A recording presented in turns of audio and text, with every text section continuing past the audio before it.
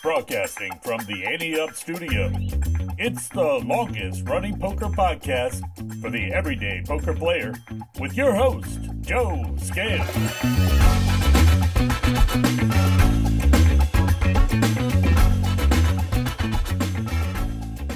Hello, A-Team.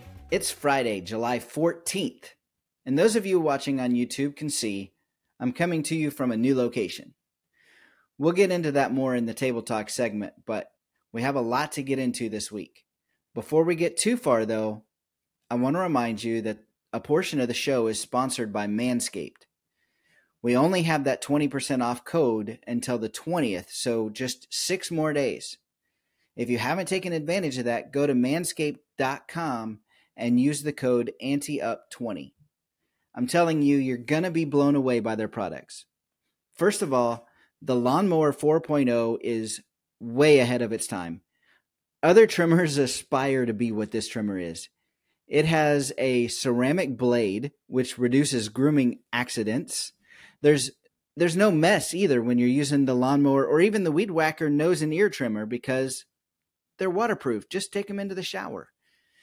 And the skin-safe technology will reduce the nicks, snags, or tugs in those delicate nose holes or wherever you're using it. You're going to get one of those eventually, so take advantage of the code to get 20% off and free worldwide shipping. Just go to manscaped.com and use the code ANTEUP20. The right tools are important for any job, and taking care of your body is no different, so go to manscaped.com and be sure to use the code ANTEUP20. David Beeson asked in the Ante Up fans Facebook page to turn off the sound effects during the Hand of the Week. So this week, the sound effects are only on the YouTube video. The audio podcast will not include those. To be honest, I didn't even think about the fact that that would be annoying when you're not seeing the video, and I always appreciate feedback like that because it helps me get better. That said, the Hand of the Week video on YouTube is also a good tool to follow along with the breakdown, so I would recommend checking that out. Just go to youtube.com/ at the little at symbol, Ante Up Poker Media. And while you're there, don't forget to subscribe. In all honesty, the easiest way to get all of our tools, like the YouTube page, the magazine, the website, and the podcast, is through the Ante Up link tree. I'll have a link to that in the show description as well, and I would recommend putting a bookmark on that page. Then you'll have quick access to everything that way. That's all I really have for now, so let's get on with the show. Find out what conversations are happening around the poker table with Table Talk.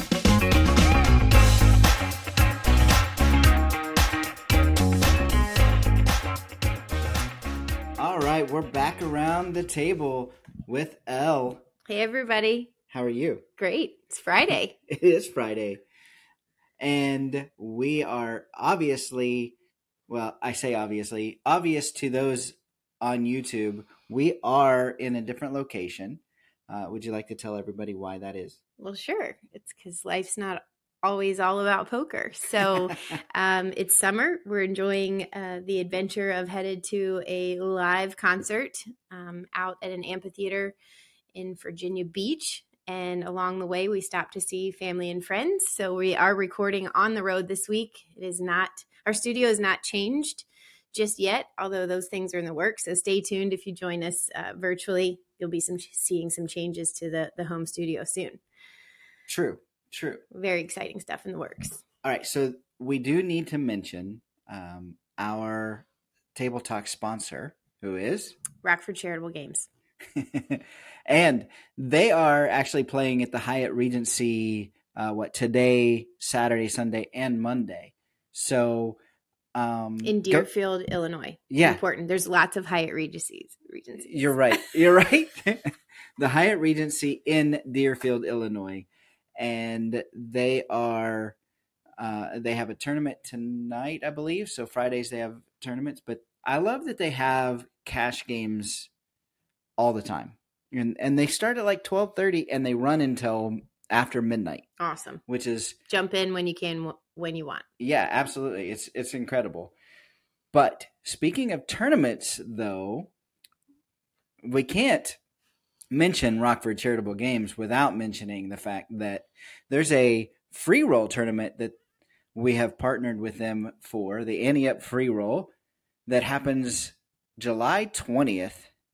They pay 6 spots in this, and right now there are 25 entries. So, you've got a pretty good chance of getting to that 6th spot. So make sure to reserve your spot with the password, which is the worm. You can only find that password here or in our July issue of the magazine. So make sure to register with that. There's a sign-up form in the magazine. We'll have one in the description of the video/audio podcast. And Rockford Charitable has a link on their site as well. And we happen to know that many Ante Up listeners have already signed up, but take advantage of using that password, the worm, to get in there. And if you're playing, take a photo, guys. Don't be shy. Upload it somewhere. If you're on Twitter, be sure to upload a photo of all the Ante Up Nation that is there playing with Rockford Charitable Games. We'd love to see you guys. Absolutely, yeah. So there's also this other tournament that's happening right now. The main event in Vegas is winding down. You mentioned the main event like it's this little small game that's going on that nobody knows about. Of course we know it's day 7. We've all been following. We've all been watching. You've been following? How many are left? I think there's only like 16. 15, but yeah. Close. Hello. You were close. Minute to minute. It could have been 16 a minute ago. You know that people can go all in and leave the table quickly. So, they'll start back up today. They haven't started today yet, but they will. And one, I'm probably in true Ante Up fashion going to get this wrong, but Juan Meseres, that's what I'm going with. If I got that wrong, Juan, I'm sorry. But he is the chip leader with, get this, 108 million chips. Oh my gosh. I can't imagine having 108 just sitting in front of me. Yeah, right?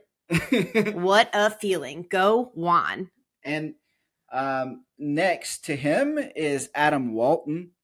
He is just shy of 75.5 million. And Jan Peter Yakman. Mm-hmm. Yeah, I like it. He has 70.775 million. Then rounding out the top 5 is Stephen Jones with 67.9 and Toby Lewis with 50 million. So those chip counts are astounding. Like, it's with this many people in the World Series this year with over 10 million. Right. With over 10,000. 10,000 people. Yeah, with over 10,000 people in there, then that is a massive number of chips. I wonder how many, has anybody been asking them questions about that as they end out the day? Is how does it feel to have this number of chips? Have you ever had to manage this amount before? Because I would think it would change how you see things. Even though you know your strategy, you know how your play is going to be, you gauge based on what other people are doing at the table. We all know this. The psychology of the game is fascinating to me. But I wonder if that has thrown anybody for a loop. Yeah, because I don't think there's any other tournament with this kind of structure. Like, there's other tournaments that have long structures, but with this massive field and you start with a massive amount of chips in front of you. So by the time you get down to 15 or the final table is going to be incredible. I mean, there's just going to be so many chips there. Yeah, I think that would be a tough thing to manage without ever having done it before. So one of the names that sticks out to me that's left is Alec Torelli, and he's been a poker pro for a long time. Okay. He has actually kind of turned that whole decision-making process in poker into a business. So he teaches business executives how to make decisions based on the decision-making process that he has learned at the poker table. Fascinating. I know, right? Yeah. Another person that is of note at the in the top 15 is Daniel Weinman. He's done really well. He's been around the poker scene for years as well, but he won his first bracelet last year, I believe. Oh wow. And he also he's had a really great summer, just going deep in a lot of tournaments this year. So but speaking of going deep in a bunch of tournaments and having a good summer, Ian Matakis is the top of the leaderboard in the Player of the Year. And behind him is your favorite to win it. Yeah. Chris Brewer is right behind him. Tugged on my heartstrings. Yeah. Yeah, he did. And Josh Aryeh is in third. But Josh Aryeh, it's not just been a good summer for him. It's been a good, long career. Not that he's toward the end of it or anything, but he's had a good, long career. He was nominated for the Poker Hall of Fame this year. Oh, wow. Yeah. Way to go, Josh. Yeah, and now he's third in the Player of the Year race as well. But the overwhelming favorite for Poker Hall of Fame is Brian Rast, and he actually won it. So he will have his induction ceremony. He is this list. There were 9 people nominated, and it was a huge list of people that deserve to be in. Every one of them, I think. I already mentioned Josh Aryeh, Brian Rast. Well, Tom McAvoy and TJ Cloutier gave their votes to Kathy Liebert, and she's an incredible poker player and one of the top women for sure. She was definitely deserving. Then there's Elke, Mike Mizraki, Mike the Mouth, Issei Scheinberg, who's a pioneer in the online poker world. He started Poker Stars, actually. Oh, wow. Yeah. And then there's Norman Chad, Lon McCarran, which are the voices of the WSOP, and Matt Savage, who is the poker director for the World Poker Tour. He actually, I mean, how can you argue with Matt Savage being in there? He actually is one of the founders of the TDA, which is the rule book for tournament poker. Yeah. I'd say that's a hard call for those who had to vote this year. Yeah. But I mean, Brian Rast did kind of solidify it when he won the $50,000 Poker Players Championship for the 3rd time. I mean, that's considered to be next to the main event. That is the tournament to win. Right. And he's won it argue with that 3 times. Yeah. Yeah.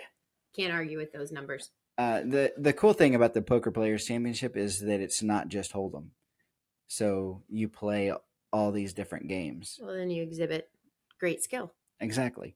So congratulations. Yes, congratulations to Brian Rast, for sure. For sure. He took it down, well-deserved. Actually, so like we mentioned, we're going to be here. We're going to go to this concert. Shouldn't be a secret. We're going to see Chris Stapleton. I've been waiting for 3 years. The funny thing about this concert is we bought these tickets so long ago that we both forgot that we had them. Twice. And I have been so excited to go see him. There's just been a lot going on with owning a business, owning Ante Up, yes, and having grandchildren, and just everybody out there listening, life gets in the way sometimes, and just or surprises you or takes a turn or whatever. And so this wasn't at the top of the list of things, of importance in our life at the moment. And so excited to be going tonight. It's going to be so fun. Crossing fingers for no rain, and just want to enjoy a nice evening of live music with a bunch of other people. That's what summer is about to me. Yeah, absolutely. Getting outside, enjoying the weather, taking advantage of opportunities that come along. So we're excited. Yeah, and then on the way back, we're going to that Rivers Casino in Portsmouth, we're going to check that out. So we'll let everybody know what that looks like next week. Anything else you want to add? No? You're ready to just go. Get on the road? All right, everybody. Thank you for listening. Thank you for joining me again. And we'll see you next week. Now it's time for Call the Floor with Elliot Schechter. Elliot Schechter is the poker room manager for Rivers Casino in Schenectady, New York. He's here to rule on situations that come up in your home games. And this week, we're going to go a little further than your home game. Elliot, how you doing? Doing very well. The rain is broken. The smoke is left. It's beautiful, and things are going pretty nicely. Well, we recorded last week's Call the Floor a little bit early, so I haven't really talked to you since the 4th. Did you have a good 4th of July? Yes, absolutely. It was a great time. We had free concerts up here in the area. We had fireworks everywhere. Yeah, it was gorgeous. Yeah. Yeah, I bet up in that area, I bet fireworks time, it is beautiful. They've got some good ones, I'm sure. Is. Yeah. Yep. Yeah, best fireworks are definitely from New York. Yeah. Well, we have a little bit different of a Call the Floor this week because Vincent Ferrigno had posted this in the Ante Up fans Facebook page, and there was some controversy that happened in the World Series of Poker. So let me read the tweet that he posted in the thing, and then we'll discuss it from there. It says 50% of someone's stack is lost in a hand King Jack versus King 4 of diamonds. And that 4 of diamonds is important. The flop comes King XXX4. The hands are tabled, and another player says that they folded the 4 of diamonds pre-flop. So the deck is turned over and revealed that this is true. The floor comes over, rules that there was significant action and the chips were not returned. So an obvious wrong ruling, but I wanted to get you to elaborate on this a little bit. Well, it's hard to call it obvious. I do believe the ruling is wrong. There are two rules that are incongruous to each other. Significant action is a pretty big rule and a big catch-all and a very important rule. Prevents people from cheating by letting the action go by them or playing angles. It does play a big part of the game. If two or more players put chips in the pot, I mean, the action's set. There's only so much you can do to reset. You can't give the pot away at that point. You can't undo a lot of things in that spot. It keeps the game moving. It keeps the game fair. It's an important rule. That being said, playing with the right cards is more important than significant action. If you're playing a 52-card game, you're not playing a short deck game or a 53-card game, such as single draw. If you're playing 52 cards and the wrong 52 are there, you're supposed to have the deuce all the way up to the ace of 4 different suits. If one of those cards is removed and substituted with a card already in the deck, like the 4 diamonds here, then yeah, the odds have changed for everybody. And they played the hand under those conditions, so the people who would rule significant action here are going to make that argument. That's fine. Make that argument. Doesn't make it correct. You're supposed to play with the right cards at the right time, all the time. This is one of those spots where the security and integrity of the game supersedes significant action. It's not a good look here to sell, well, you were playing like that for at least a dealer or two. You're going to keep playing like that. That hand's going to play. Tough luck. Wrong. It doesn't have to be that way and shouldn't be that way. It's a bad look. Recreate the action, give the chips back, take the deck out of play, apologize, give out some free drinks, maybe even a free lunch, and move on with life. I mean, you're not going to undo the previous hands. Nobody's going to ask for that. And if they do, you can very say, folks, nobody knew about it until now. But now that we know about it, we're going to correct it. Right. It's not okay to say, okay, now that we know about it, you know what, tough. You played under those conditions. In the future, we'll change it. No. I want to give kudos here to the gentleman who spoke up when he said he folded the 4 diamonds. Otherwise, well, he's cheating if he doesn't. But he's letting everybody know that, hey, wait a minute, something's wrong here. Let's get this done. He spoke up very correctly and very nicely. That was a very good thing to happen. Otherwise, they never would have found this, or at least until the disaster hits.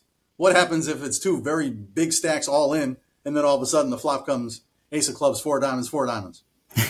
Right. Now we're in real trouble. Right. There was significant action before the flop. What are you going to do? Just shuffle up the cards without one of the fours of diamonds and then just run out of board? Well, you brought up one point also, like, where did this four of diamonds come from? Right. Was it from decks that were previously in play on that table?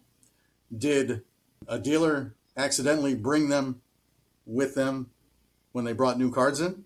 Did a player, heaven forbid, hold out from another table and then introduce it on this table? There's too many things that could have gone wrong here, and none of them are good. Some of them are accidental and unintentional, but some of them could be intentional. Either way, there's too many wrong things here. I mean, to just try to sweep this under the carpet and use the significant action catch-all is not appropriate here. You still have to run an investigation. You still have to figure out where this four of diamonds comes from. I mean, if the decks were set incorrectly and then spread and then obviously not inspected correctly before shuffling and dealing, obviously that's a training issue and a security issue. If somebody was holding out on another table, now we got a pretty major issue here. What was happening and how many other tables are being affected here?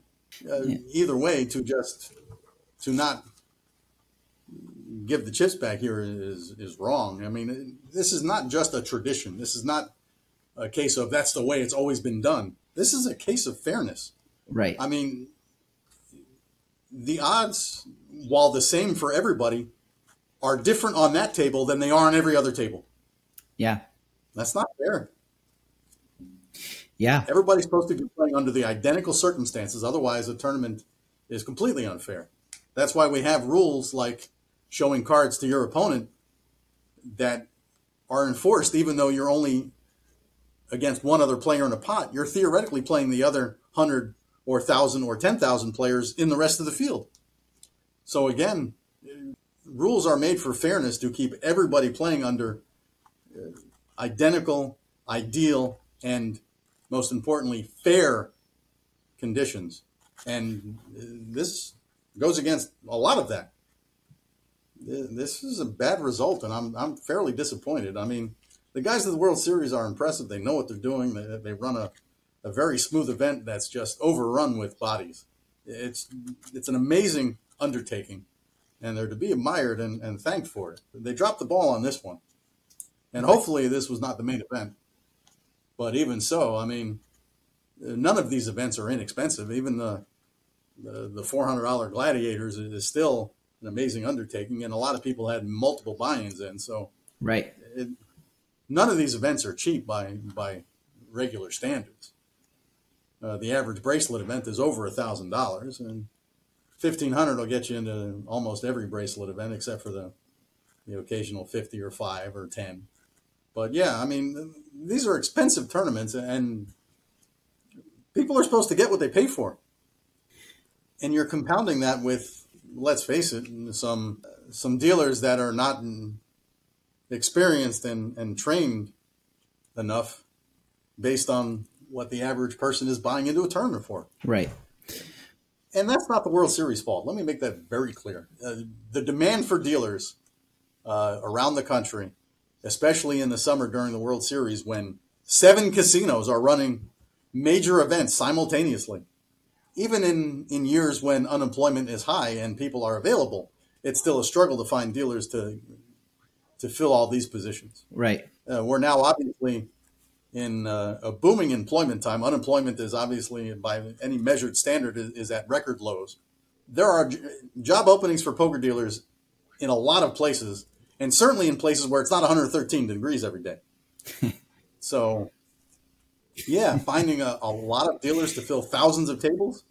The thousands of tables at the World Series, that accounts for a significant percentage of the poker dealers employed in the industry. So again, this is not entirely their fault. It's somewhat their fault.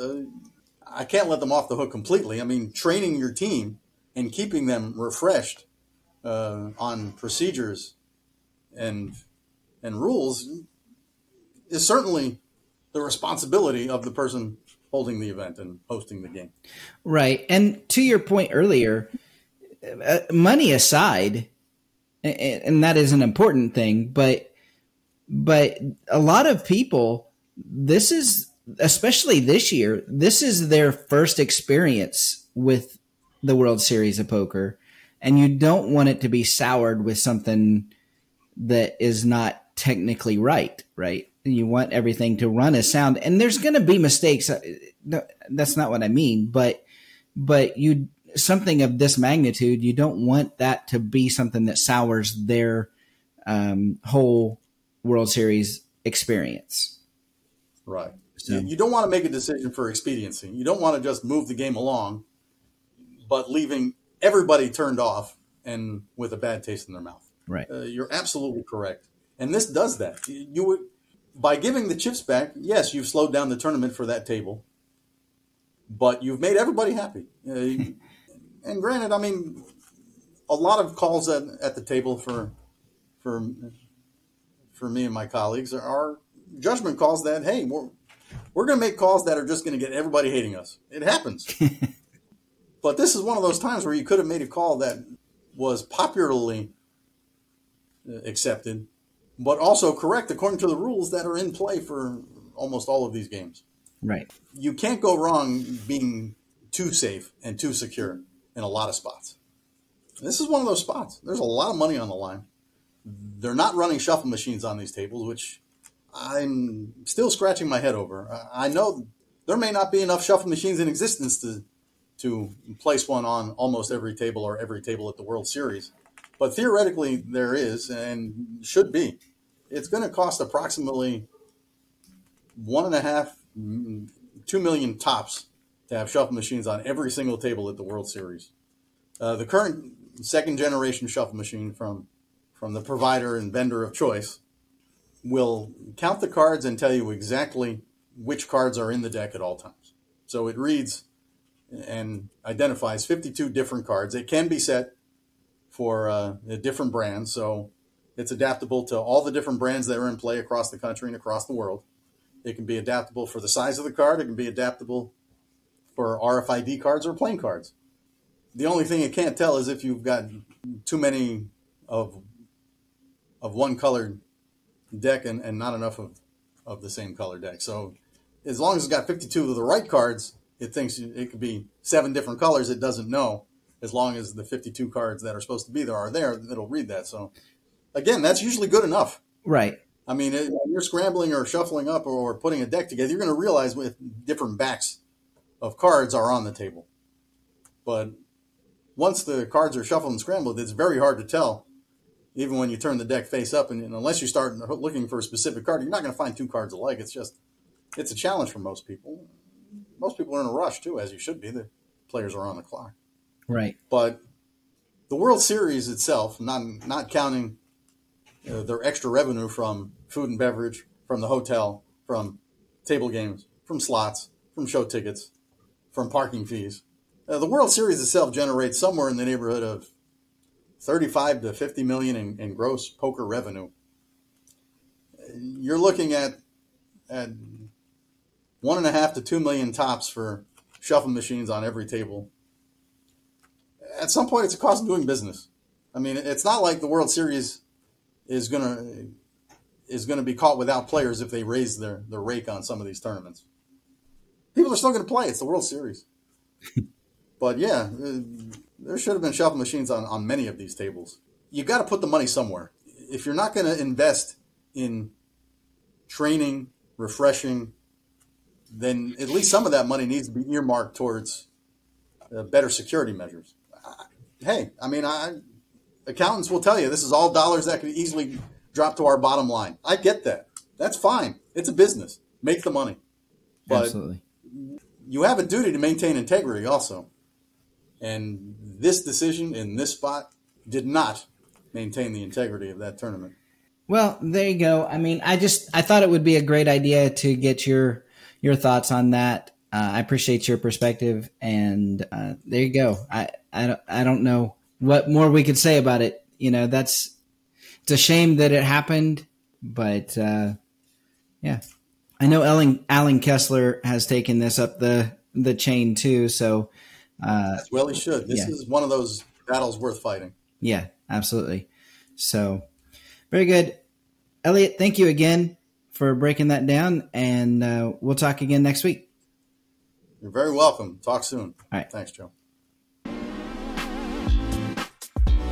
Let's break it down with Hand of the Week. Okay, we're back with another Hand of the Week with Patrick. Gentlemen. Hey, man. Ladies. How's it everyone. going? I'm good. How are you, man?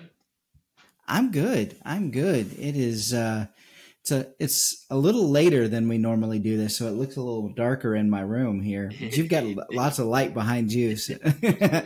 I've gone into the downstairs office to make sure that we don't keep anybody up upstairs. So it's actually nice and nice. Gotcha. Nice here at home. So the All-Star game just happened. So National League won. And you know what? That's fine by me because guess what? The Red Sox aren't winning or going to the World Series, so I don't care about home field advantage. So you know what? Good riddance to whoever in the AL ends up having to go play on the road. But I will tell you this much. There's controversy in all sports at all times, and baseball tends to stay away from it as long as there's not any strike. Baseball kind of stays away from it. Now they change the rules with these pitch clocks and everything, but everyone's kind of getting that under their belts. Let me add a little bit of controversy out there. Can we please go back to everyone playing in their own uniforms and sporting their own threads? Those uniforms were brutally bad.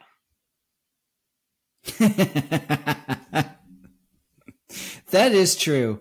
I always enjoy seeing the mix of people out there. Like, oh, this guy's representing Boston, or he's representing the Royals, or he's representing the Angels, or whatever. And so I do like that. You're right. If we want to have a different uniform, you save it for the home run derby. Yeah, exactly. You know what? And that was awesome. I feel like they change that every 4 to 5 years too. And the rules, kind of get me, but it was a great one to watch. I love my boy Mookie Betts. Is still my boy out, even though he's playing on the West Coast. Decided to do it. Him and his wife gave the explanation of like, listen, he's going to end up doing everything, or he's already done everything in baseball. So why not do the home run derby? And he gets backs by 11. Yeah. Well done, Mookie. Well, so we've got an interesting Hand of the Week this week. It's sent in by Alex Kingsley.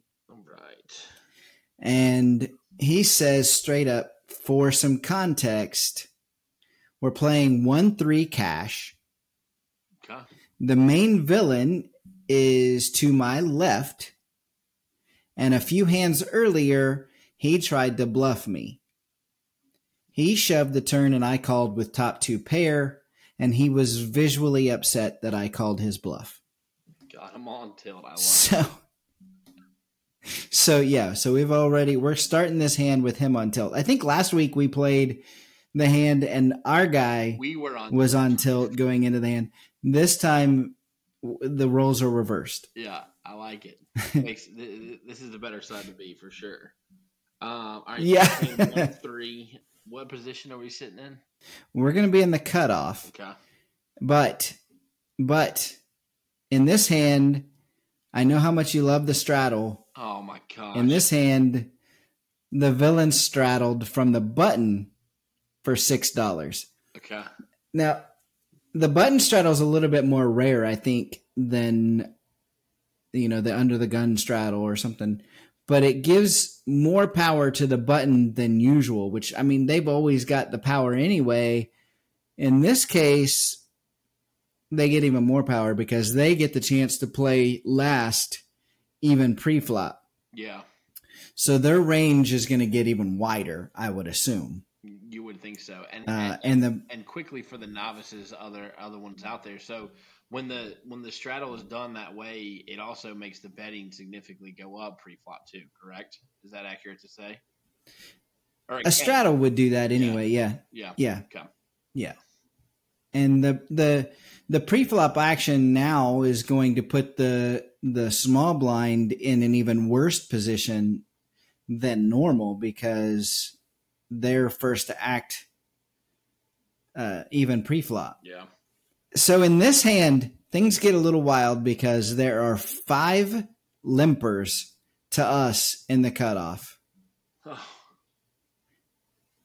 So we had 5 people that just called the $6, and it gets to us in the cutoff where we have the King of Spades, Queen of Diamonds. All right. King of Spades, Queen of Diamonds. I got to tell you, Joe, there's a lot of king and queens that I feel like we see on a regular basis. We have seen a lot of king queen. And so this should tell you something, right? Like king queen's going to get you in trouble. You're going to end up in some tough spots with king queen. So just keep that in mind. And in this one, to add even more insult to injury, in this one, there are so many people in this hand. Yeah, I gotta tell you, this is king queen offsuits. I feel like I'm just calling as well. Like I'm playing, but I'm just calling as well. I think that's a mistake. I think that you've got to try to thin the field a little bit.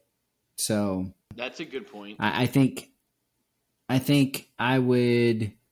I think I told you before. My general rule with a limper, I want to say 3 times. Yeah, so I go 3 times what they put out there. So 3 times 6, that's 30. Yeah. And then I add $6 for every limper. So we would be putting a significant amount of money out there. I'm over here calling, and Joe's putting in $45, $50 bet. And Alex is kind of with me. He makes it 40. Okay. So way off. All right. So he makes it 40. What ends up happening from there? The villain calls as well as 2 of the limpers. Okay. He doesn't tell me what position the limpers are in, just that 2 of the limpers called. Everybody else, that means 3 of them folded. So, that's, strategy well done. You did thin it out, and you got the pair of deuces that, takes us on the turn out of the picture, something like crazy like that. Right. Exactly. All right.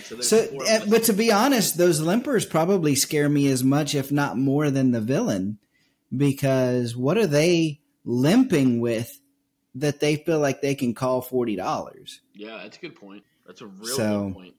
Or maybe they're kind of like me. Okay, well, maybe we'll just limp into this. But anyway, all right. So Alex bet 40. We've got the villain and 2 of the limpers that saw the 40.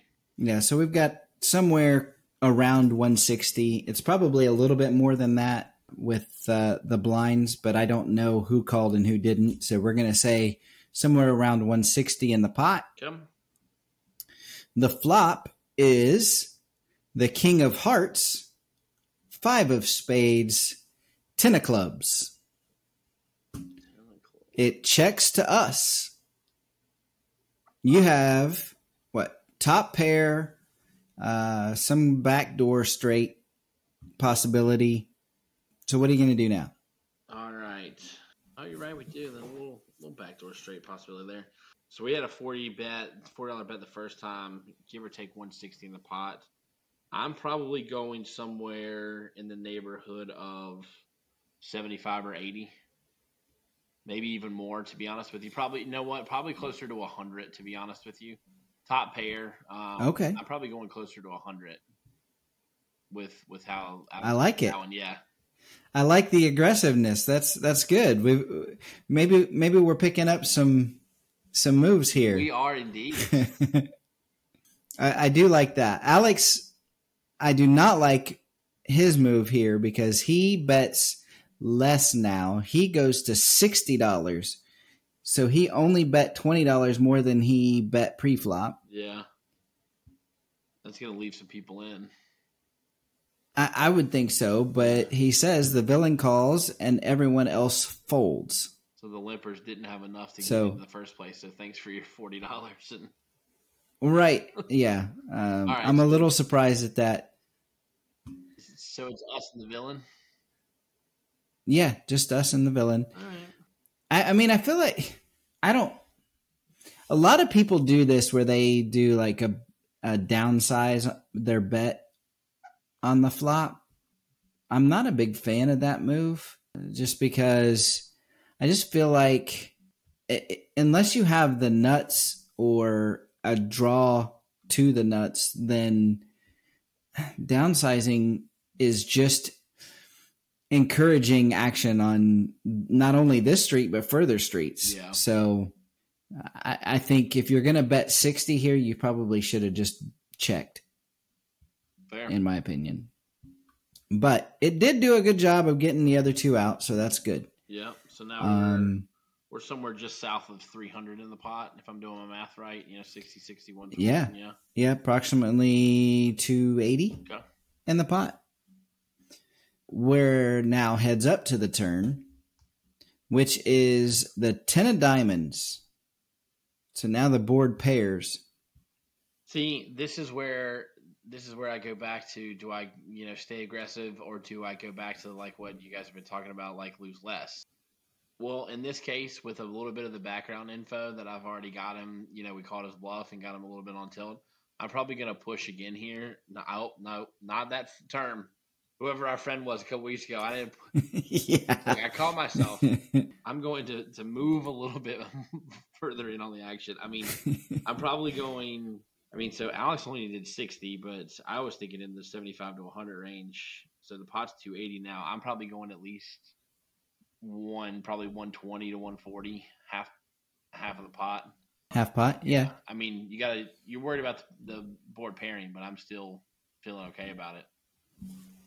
Yeah, I understand. So we're getting in this kind of range now where we've got you out of your comfort zone, where you're starting to push the action a little bit more.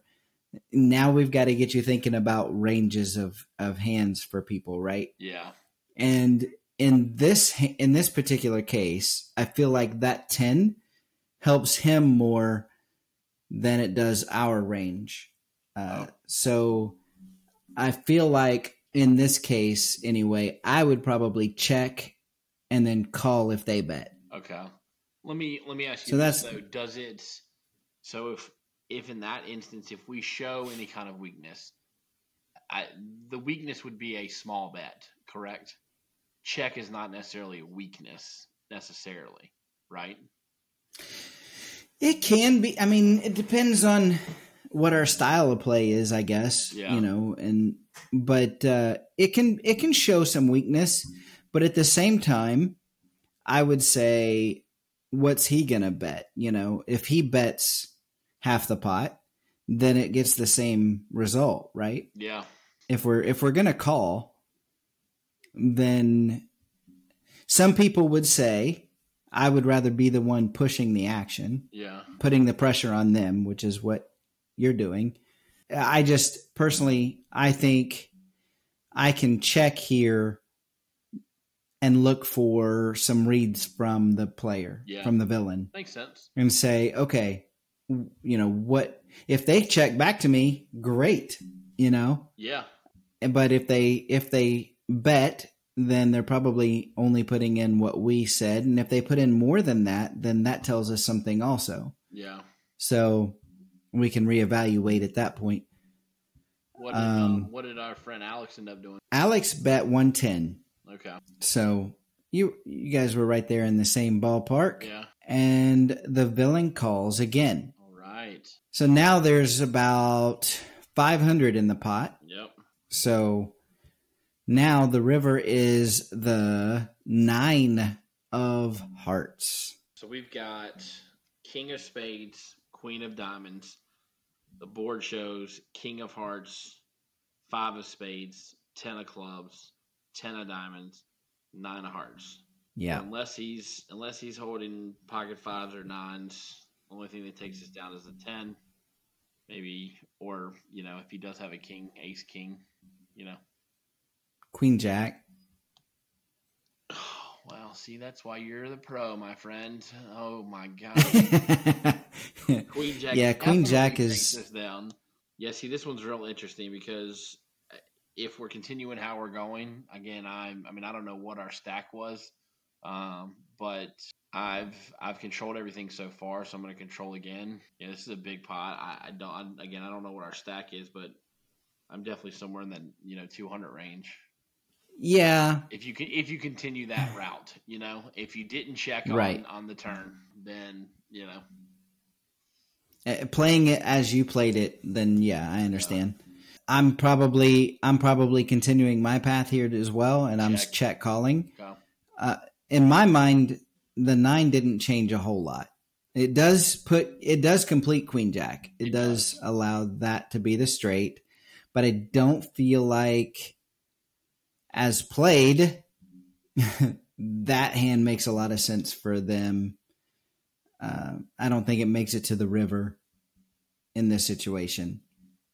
I could be wrong, and I would pay for it if that's true. Yearly for it. It would. But I would check and then probably call a bet from them. And we're gonna find out because Alex checks and the villain shoves. Queen Jack. We have him covered, but this would leave us with crumbs, he says. Yikes. Yeah. Oh, wow. So this is exactly what we were just saying, is I'm going to pay for it if he has Queen Jack. Or a 10. I mean, that's my biggest. Or a 10, yeah. What did Alex do? So Alex says, I almost called since I blocked the straight, and I felt he would have check raised the turn if he had a 10, which I would agree. Yeah. But he looked very calm and comfortable, so I ended up folding.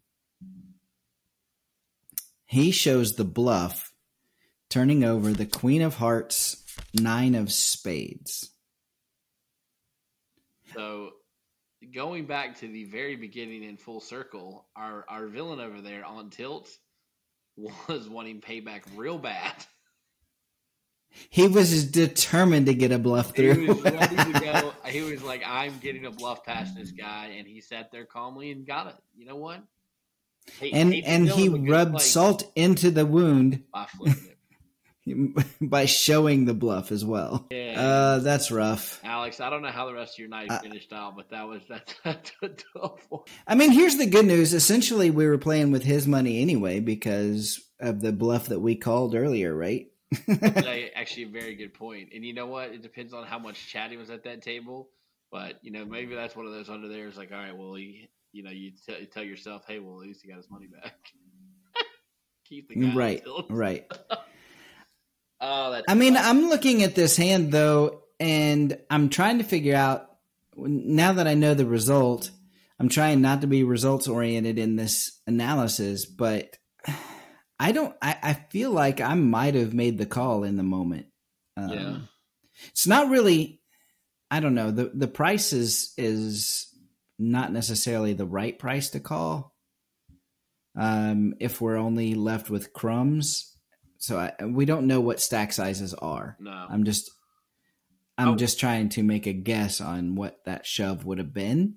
Well, let me tell you, from my point of view, I would have won one way and lost the other. And let me tell you, if I played it like I did, where I kept control the whole time, and I bet around that 200 number, if we still had it in our hand, which it sounded like we did, and then he came over the top and shoved. At that point, I'm probably calling that shove. So I probably end up. 100%. You're taking that one down. I personally, Patrick loses if I check on the turn and he bets. I'm like, no, have a nice night. I'm on to the next hand. So I would have ended up out of that one anyway. So I'm just thinking about it from what makes sense, and I feel like if he had Queen Jack or a 10 here, he wouldn't shove because he's going to want us to call. Yeah.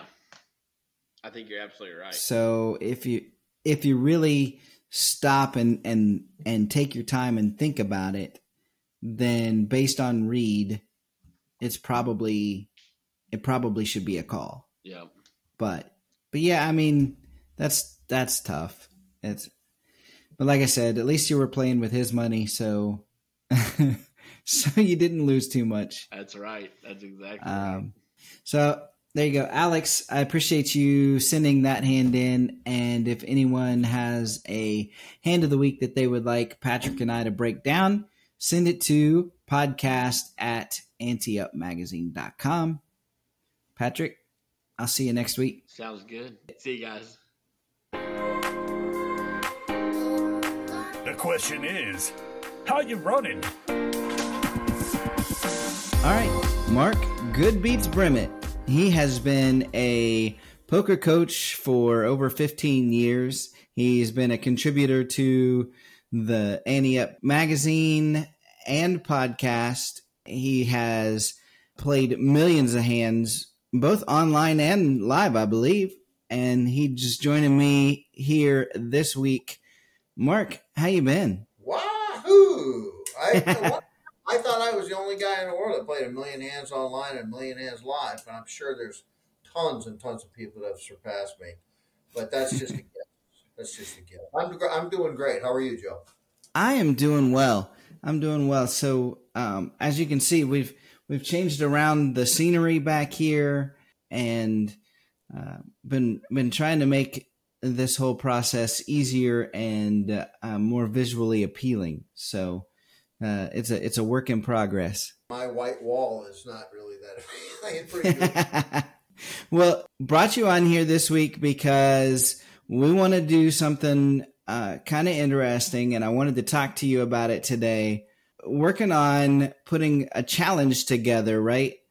And really diving into this with some hands and breaking down individual reasons for who won, who lost. So talk about advanced poker training, because that's where we're going to do it. Talk about advanced poker training and the challenges there, and then we'll kind of go a little further into what we're doing.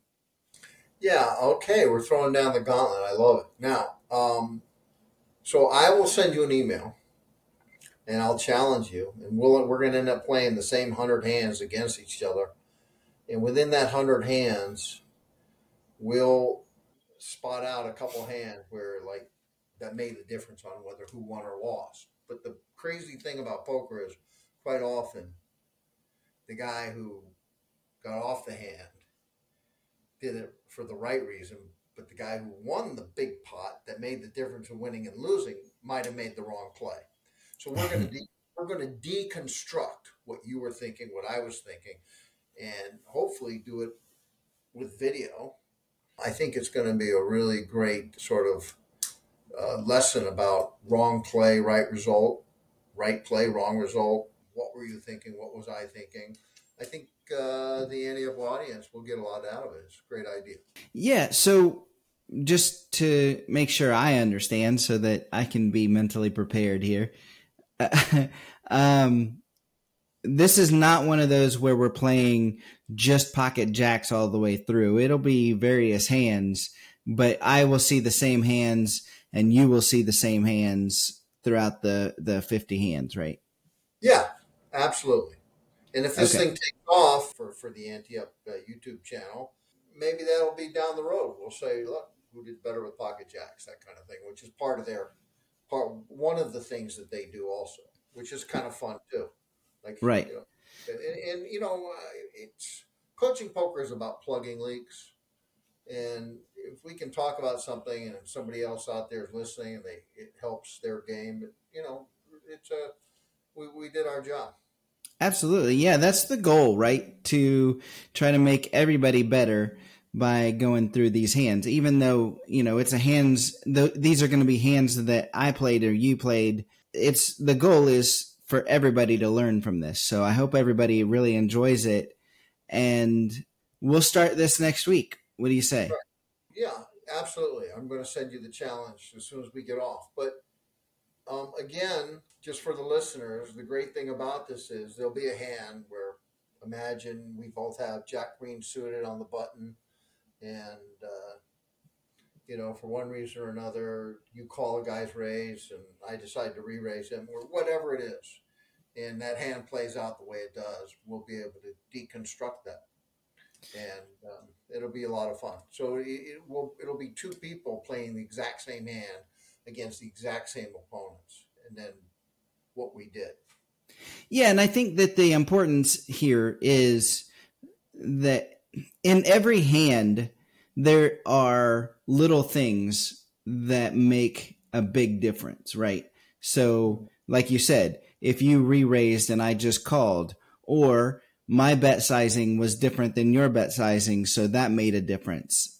All those little things affect a hand from start to finish. And so I think this is going to be able to bring that to light more than anything, because we're playing the same hands against the same hands. And again, for your audience, think of duplicate bridge. If you don't know what duplicate bridge is, everybody's playing the exact same deck, and you have 50 tables, and they've got these decks set up, and it really makes for an interesting competition.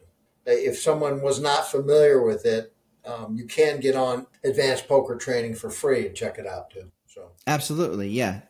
Shout out to them too, because that's where this is all going to be going down. Yep, I coach people via Advanced Poker Training. That's what I do, and I use those exercises with my students, along with breaking down hands that they play week in and week out, and that's basically my system of coaching. So next week, be on the lookout for it. I think this is going to be a lot of fun, and we'll touch base on that. Sound good? That's awesome. I love it. I love it. All right. Thanks, Mark. We'll see you next week. The challenge is on. That's right. And see ya. It's time for Joe's 1-Outer. Poker's not a physical game.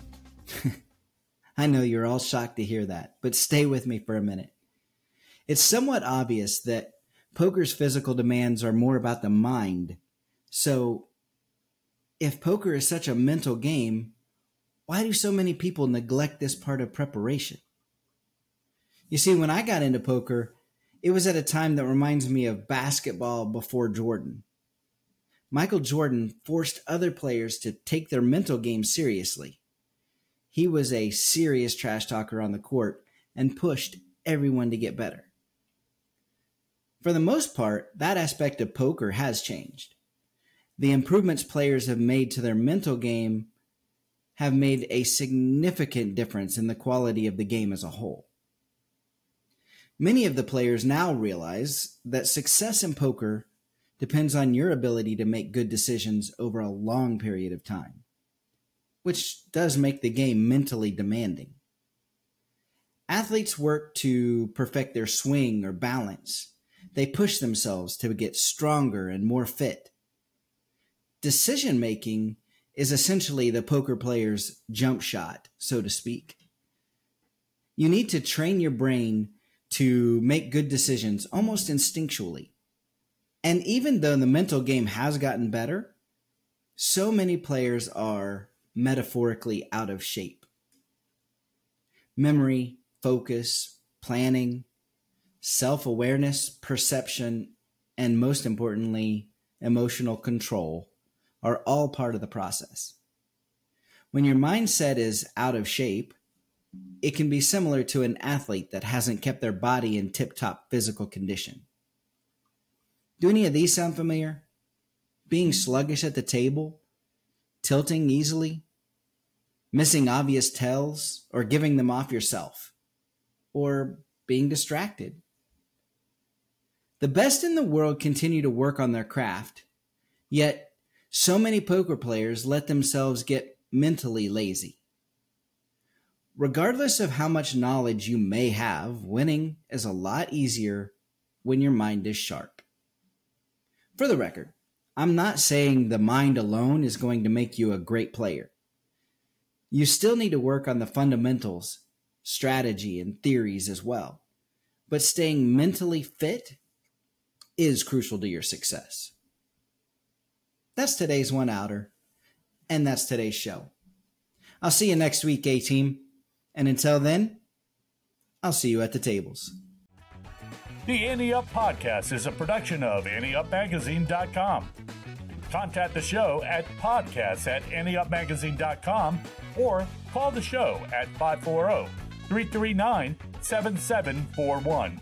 If you'd like to advertise, send an email to editor@AnteUpMagazine.com.